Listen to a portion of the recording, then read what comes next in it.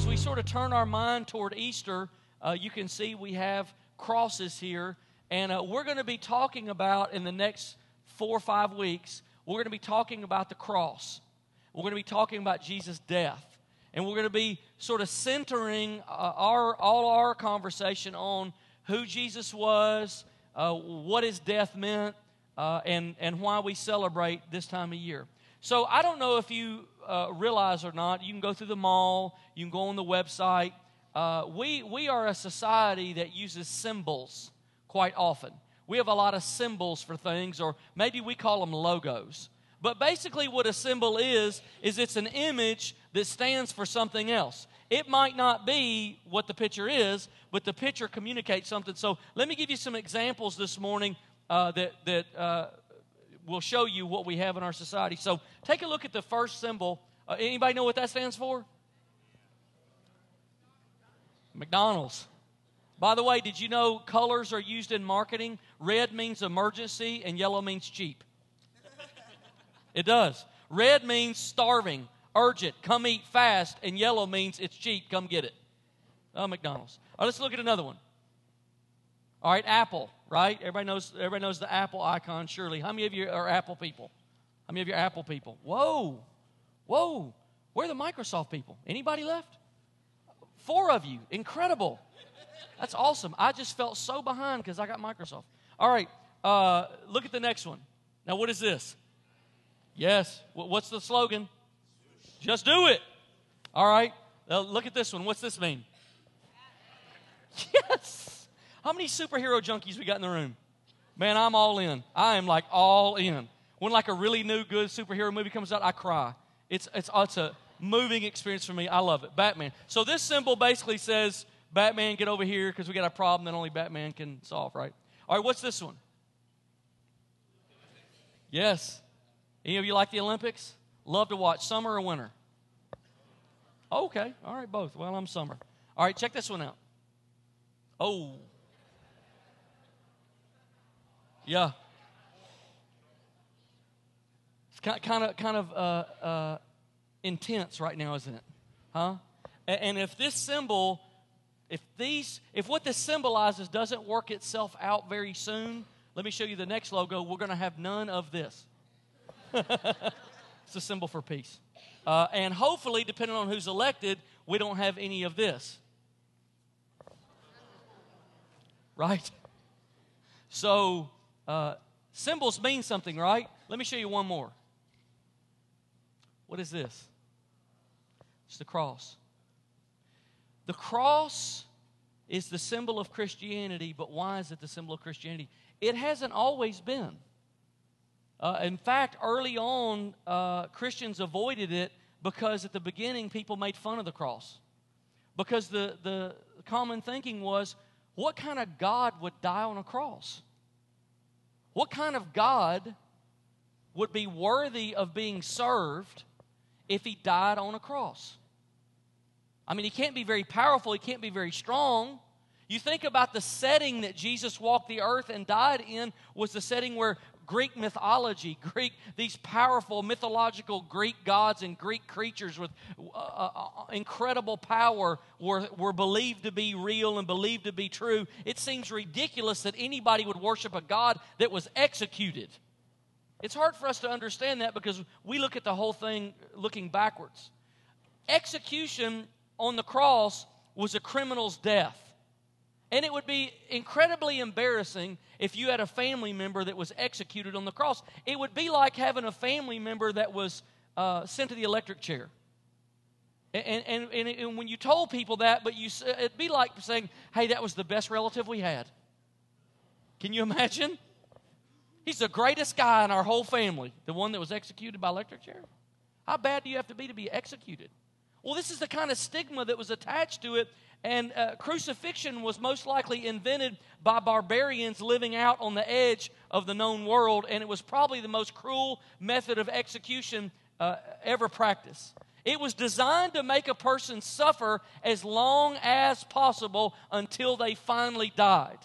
So when the Romans adopted it, there were only 3 reasons that the Romans would ever execute anybody. One was if a person was a murderer, if they were rebellion of the state, or if they committed armed robbery, and then they would only execute people who weren't Roman citizens. If you were a slave, if you were a foreigner, if you were whatever, but if you're a Roman citizen, it doesn't matter what you did wrong, they're never going to execute you by crucifixion, because it was considered to be too bad. During the first few centuries, persecution was so violent, Christians would use symbols to communicate who each other were by leaving them, but only insiders would understand. So maybe you've seen the fish, the little fish people put on their back of their car. There was a time period that was used to communicate, hey, Christians are in the area. Christians are here. Peacocks were used sometimes. Doves were used. But the point was only insiders would understand what they meant. Somewhere during the 2nd century, Christians chose the cross to be our symbol, and in their mind, it was the one symbol that was central to our faith. So think about all the things that the early Christians passed over before they chose the cross. They passed over anything that would represent Jesus' birth, His youth, His teaching, His service, His miracles, and they chose His death. So from at least the 2nd century onward, they drew and they painted and they engraved crosses in oftentimes hidden places to symbolize their faith. Sometimes early Christians would even paint crosses on their body, on themselves. This was a symbol of their faith. And because they suffered such incredible persecution, they identified with Jesus' suffering. And so they adopted the cross in that way. So for 18 or 1900 years now, the cross has stood at the center symbol of the Christian faith. Now, I think the reason that it's endured and the reason that Christians eventually adopted it, or early on adopted it, was because the cross was at the center of Jesus' life. Think about it. Jesus came to the earth and His primary purpose was to die. Mark chapter 10 says, "For even the Son of Man did not come to be served, but to serve and give His life as a ransom for many." So Jesus' number one purpose wasn't to come to earth to teach. It wasn't to come to earth to do miracles, to be a good example, to show people the right way. His greatest purpose was to die. And if He did all the other stuff, if He did miracles, if He taught, if He was a good example, but never died on the cross, never died by execution, never died at the hands of His enemies, we'd be in the same dilemma that we are now. His teaching doesn't save you. His miracles don't save you. His examples don't save you. His death saves you. And now that's why Christianity can't mix with any other religion, because no other religion requires its God to die. But Christianity requires its God to die. Somebody had to die. Salvation had to come to the earth from God's death. P.T. Forsyth said this: "You do not understand Jesus until you understand the cross." If you don't understand the cross, you can't understand Jesus, because they're inseparable. So in this series, we're just saying the cross equals what? What does the cross mean? Well, I'm going to give you 5 things. In the next 5 weeks, we're going to talk about one a week. The cross equals a new mind. The cross equals a new identity. The cross equals a new family. The cross equals on Sunday morning a new you. The cross equals a new future. So this morning, if you have something to write with, we're going to start by saying the cross equals a new mind. Now, we've been talking about renewal for many months in our church and how the Holy Spirit is working to do renewal in our life. Where does the power for renewal come from? The power for my life and yours to be spiritually renewed comes from Jesus' death. Jesus' death provided the sacrifice and the power that rose Him from the dead. That same power gives us the ability to live in spiritual life and renewal, to be spiritually alive. But renewal is unsustainable if your mind's not renewed. So watch this. This is what we're going to talk about this morning. The cross equals a new mind. Trust me. Come to church as long as you want. Experience God as much as you want. Go to every event that you want to. Do everything you want to do. Until your mind is renewed, your renewal is unsustainable. It will pop up and die. It will grow and die. It'll rise and fall because you'll be living on the experience of the moment and you'll be changing from the outside, but you won't be changing from the inside. And that's what we're going to talk about this morning is a new mind is what renewal fundamentally is about. So the cross is where Jesus got a handle on all the broken thinking that we have, and He gave us the power to have a new mind. So what does that mean to you and I this morning? I got good news for you. You are not bound to the thoughts of your childhood. You are not limited by the memories and experiences of your past. You're not limited by your childhood, by your experiences, by your level of education. The cross gives us the ability, this is a very important thought. I wish I had more time to unpack it. The cross gives you and I the ability to think new thoughts. We have the power to think things we've never thought before. To think new ways, to think new patterns, to think new ideas, to have imagination, to have faith, to have dreams, to have vision, to have purpose, to have ideas. The cross gives us that power. It gives us the ability to think not just new thoughts, but pure thoughts and God's thoughts. Do you know what the Greek word repentance means? Changing of the mind. When I repent is when my mind has been changed. My mind has changed. So what does the old mind look like? Romans chapter 1, let's back up for a minute and look at the old mind. Romans chapter 1 gives us a great example of the old mind. I want you to notice when we read this how many times you see the word thinking or thoughts or has something to do with the mind. Verse 21, for although they knew God, they neither glorified Him as God nor gave thanks to Him. Look at this. But their what? Their thinking became futile, and their foolish hearts were darkened. Although they claimed to be what? Although they claimed to be wise, they became fools and exchanged the glory of the immortal God for images made to look like a mortal human being and birds and animals and reptiles. Verse 28, furthermore, just as they did not think, that's where the problem is, it worthwhile to retain the knowledge of God, so God gave them over to what? A depraved mind. God gave them over to a depraved mind. What does a depraved mind look like? So that they do what ought not to be done. What is that? They become filled with every kind of wickedness, evil, greed, depravity. They're full of envy, murder, strife, deceit, malice. They are gossips, slanderers, God-haters, insolent, arrogant, boastful. They invent ways of doing evil. They disobey their parents. They have no what? They have no understanding, no fidelity, no love, no mercy. Where does all that kind of evil and darkness begin? It begins in the mind. That's where it starts. Now, what you just saw was the picture of a mind with none of God's influence. When you take all of God's influence away from the human mind, that's what you get.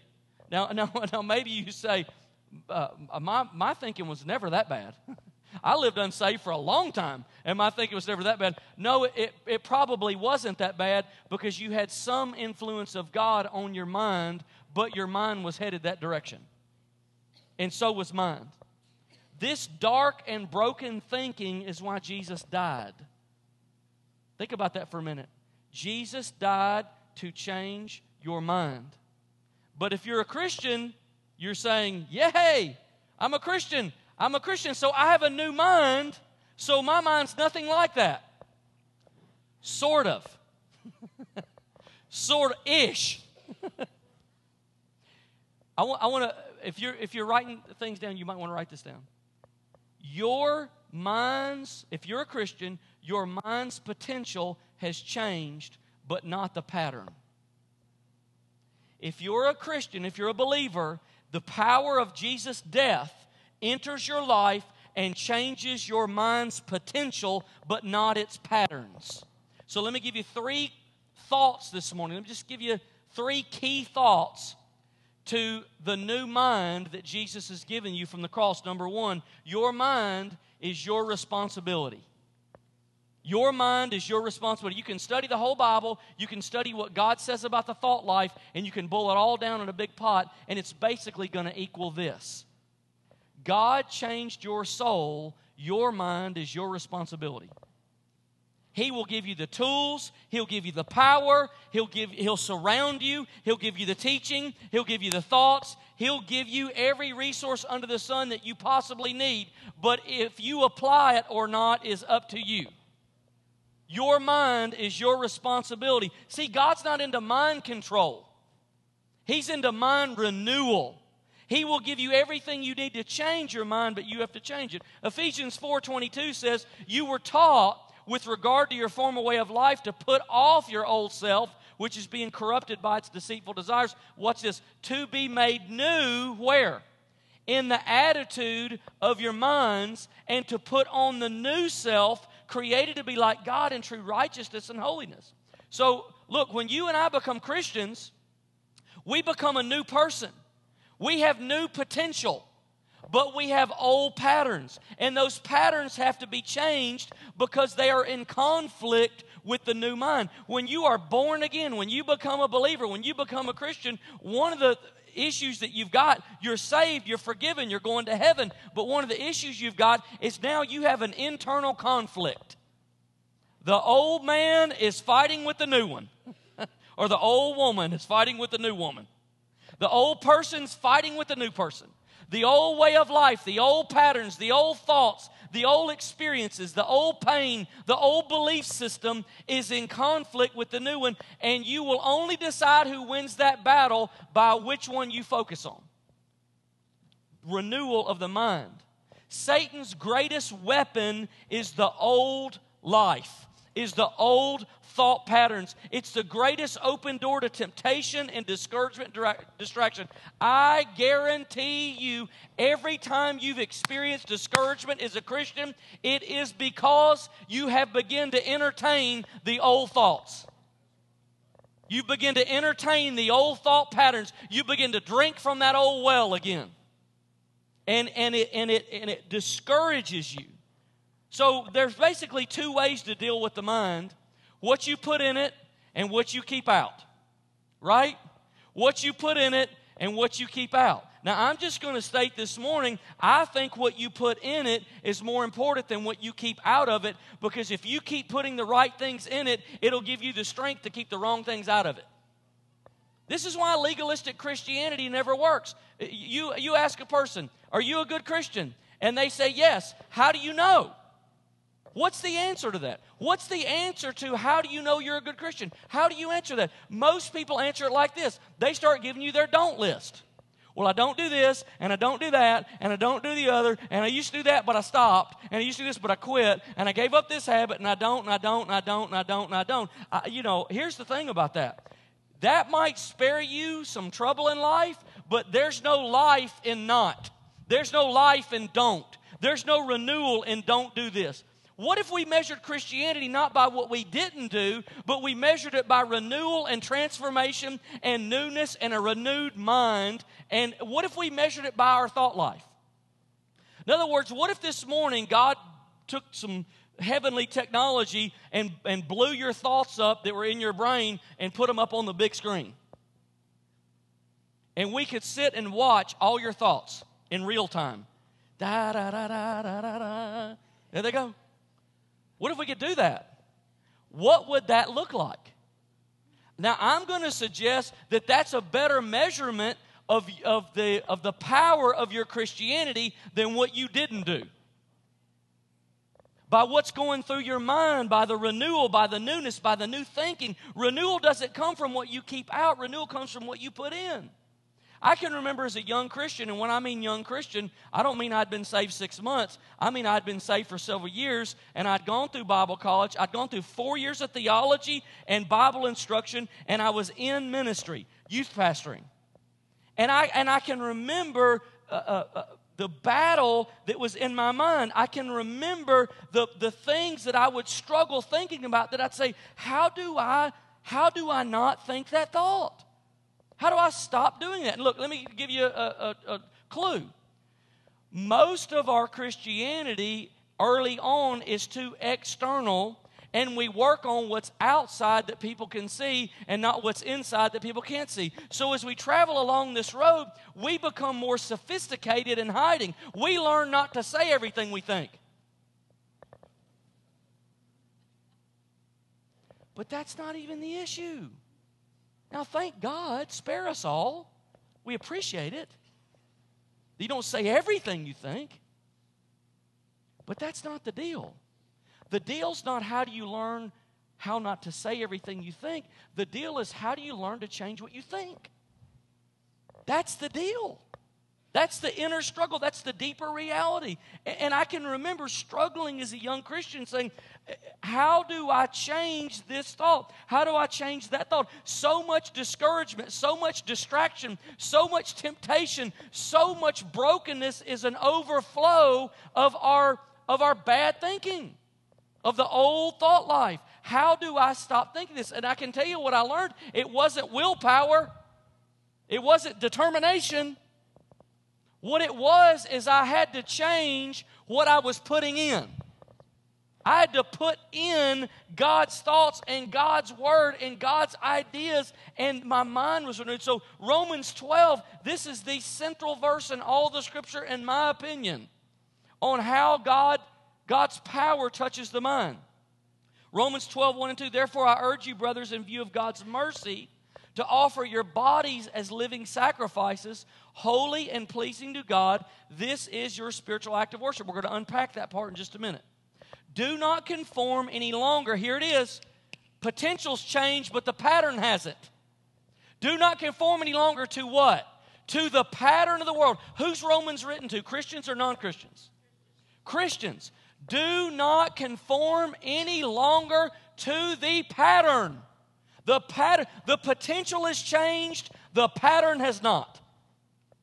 Do not conform any longer to the pattern of this world, but be transformed by the renewing of your mind. Then you'll be able to test and approve what God's will is. It will make you wise. It'll give you discernment. Basically, that's what that says. So do not conform. Let me tell you how I understand do not conform.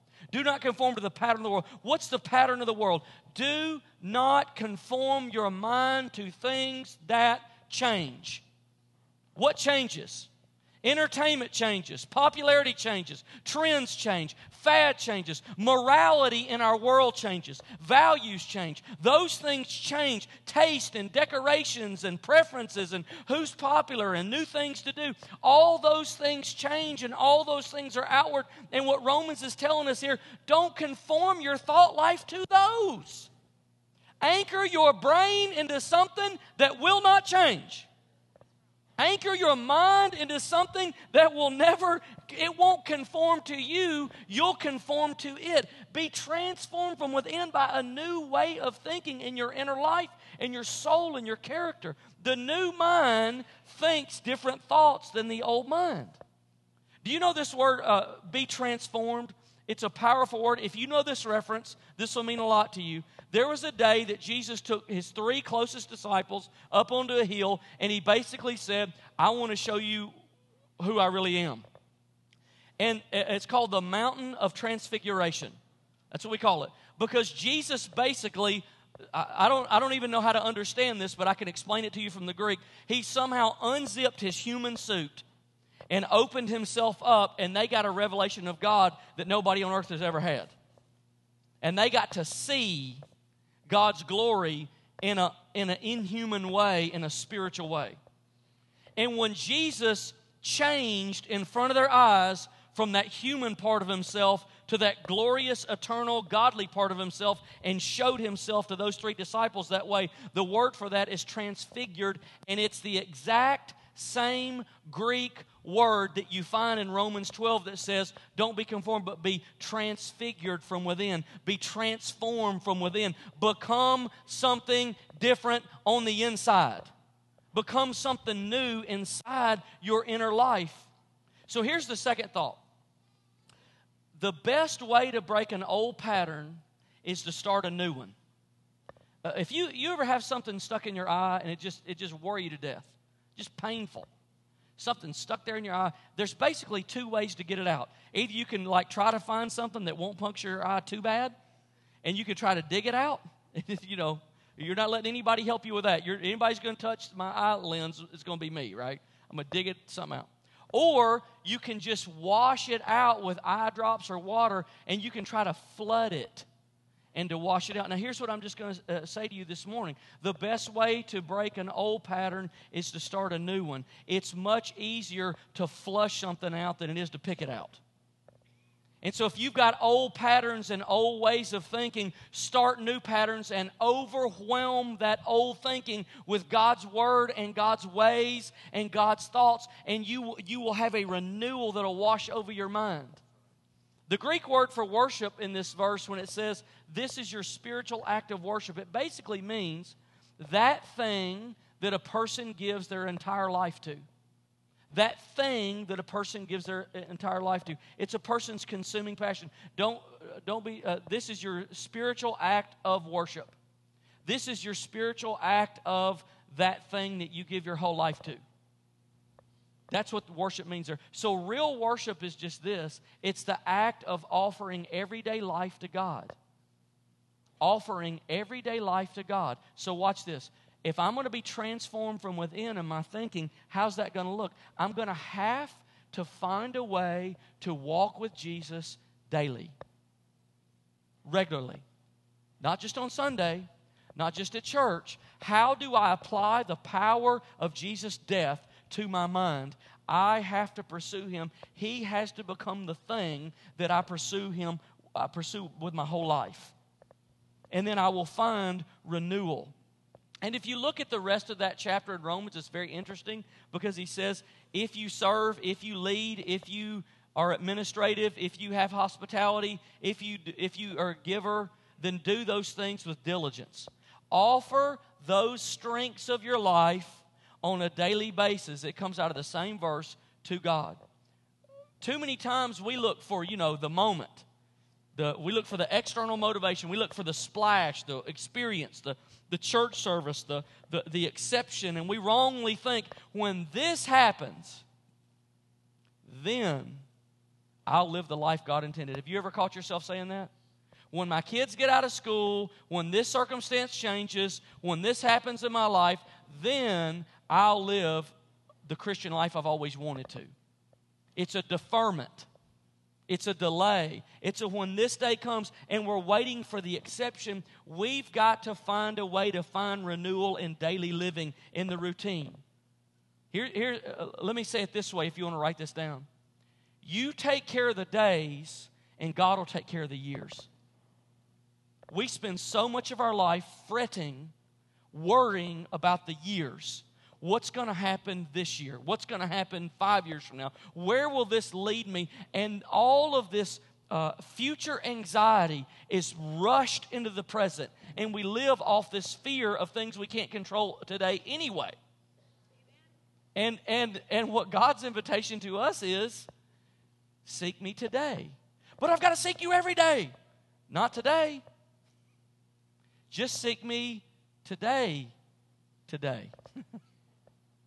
You don't have to try to become resolute and determined, and I'm going to seek Jesus every day. Don't seek Jesus every day today. Only live one day at a time.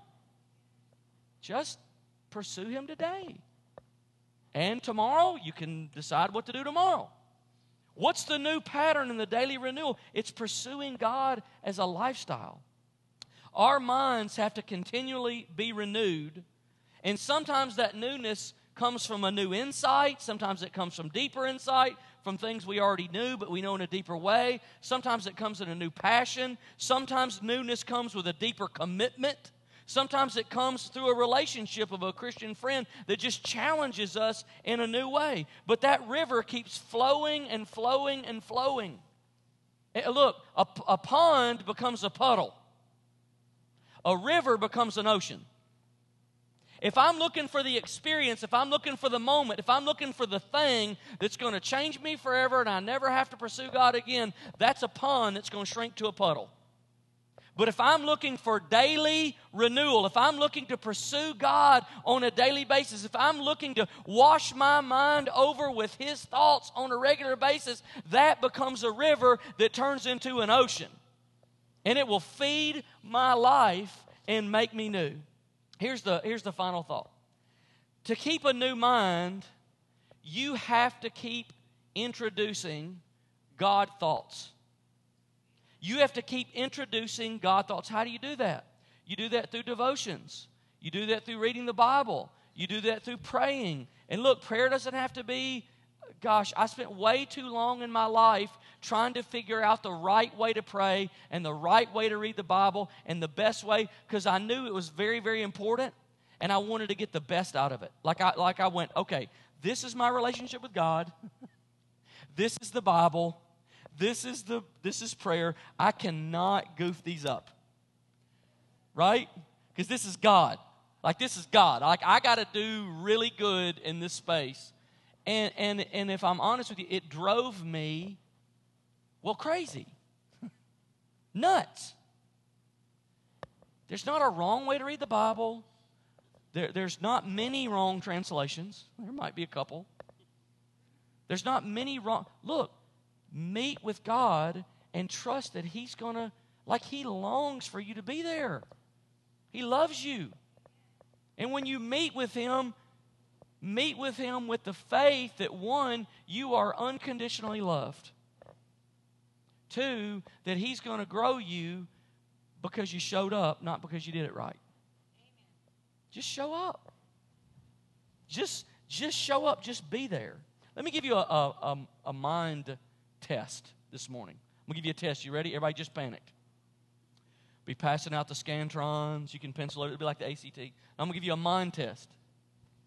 This will help you determine how renewed your mind is. Simple test. One question. What is God teaching you now? What is God teaching you now? What is it? It might take a minute. You go, I haven't thought about it like that. It might take a minute. It might take you a few minutes to kind of dig down deep and say, what is God teaching me now? That's the picture of a renewed mind. God is always teaching us something. It might be the same thought for months. Doesn't have to be a new thought every day. Man, I've had seasons of my life where God taught me one thing. Just deeper and deeper, but it became so rich and so deep and so powerful for me. It might be something new every week. It might be, it's not a, you don't measure it academically.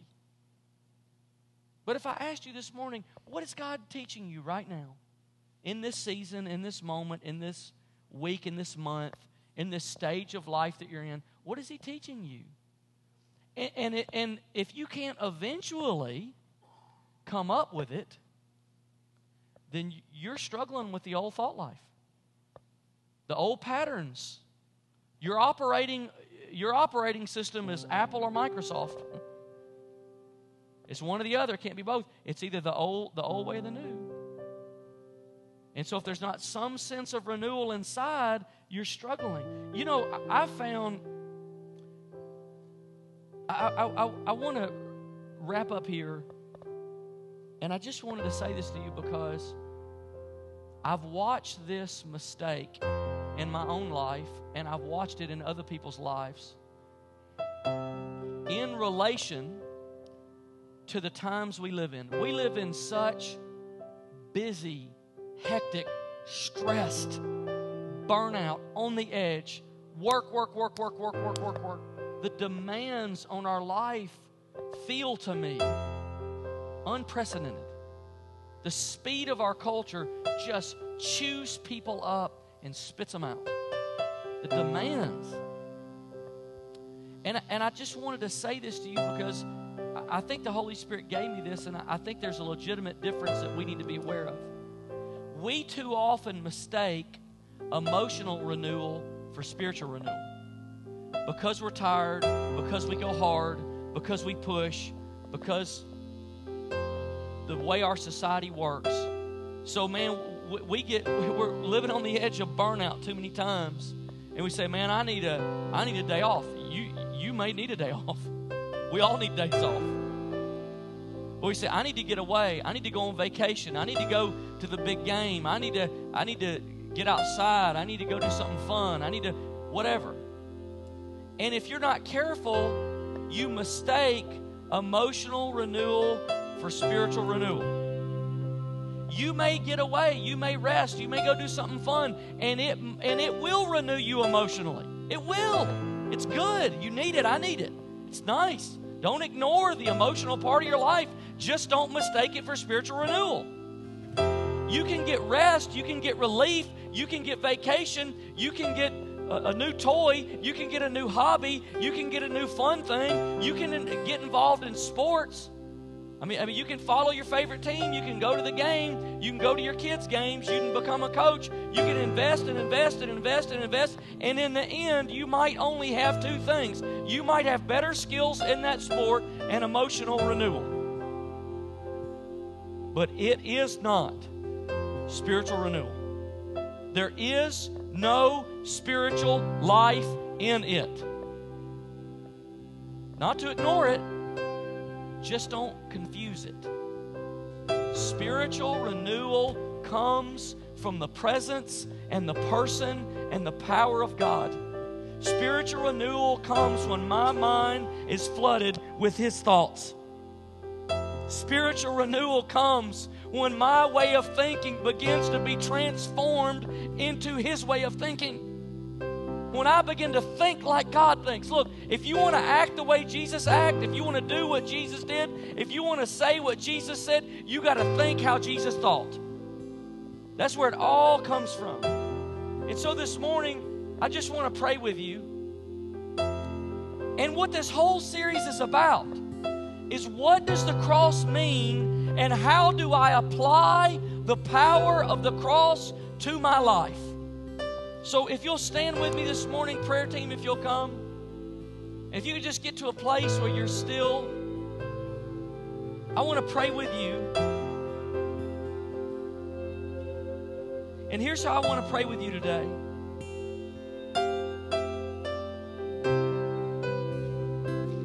Some of you are battling fear in your mind. How are you going to overcome that fear? It's not going to be because you're going to try harder. It's going to be because you embrace God's thinking.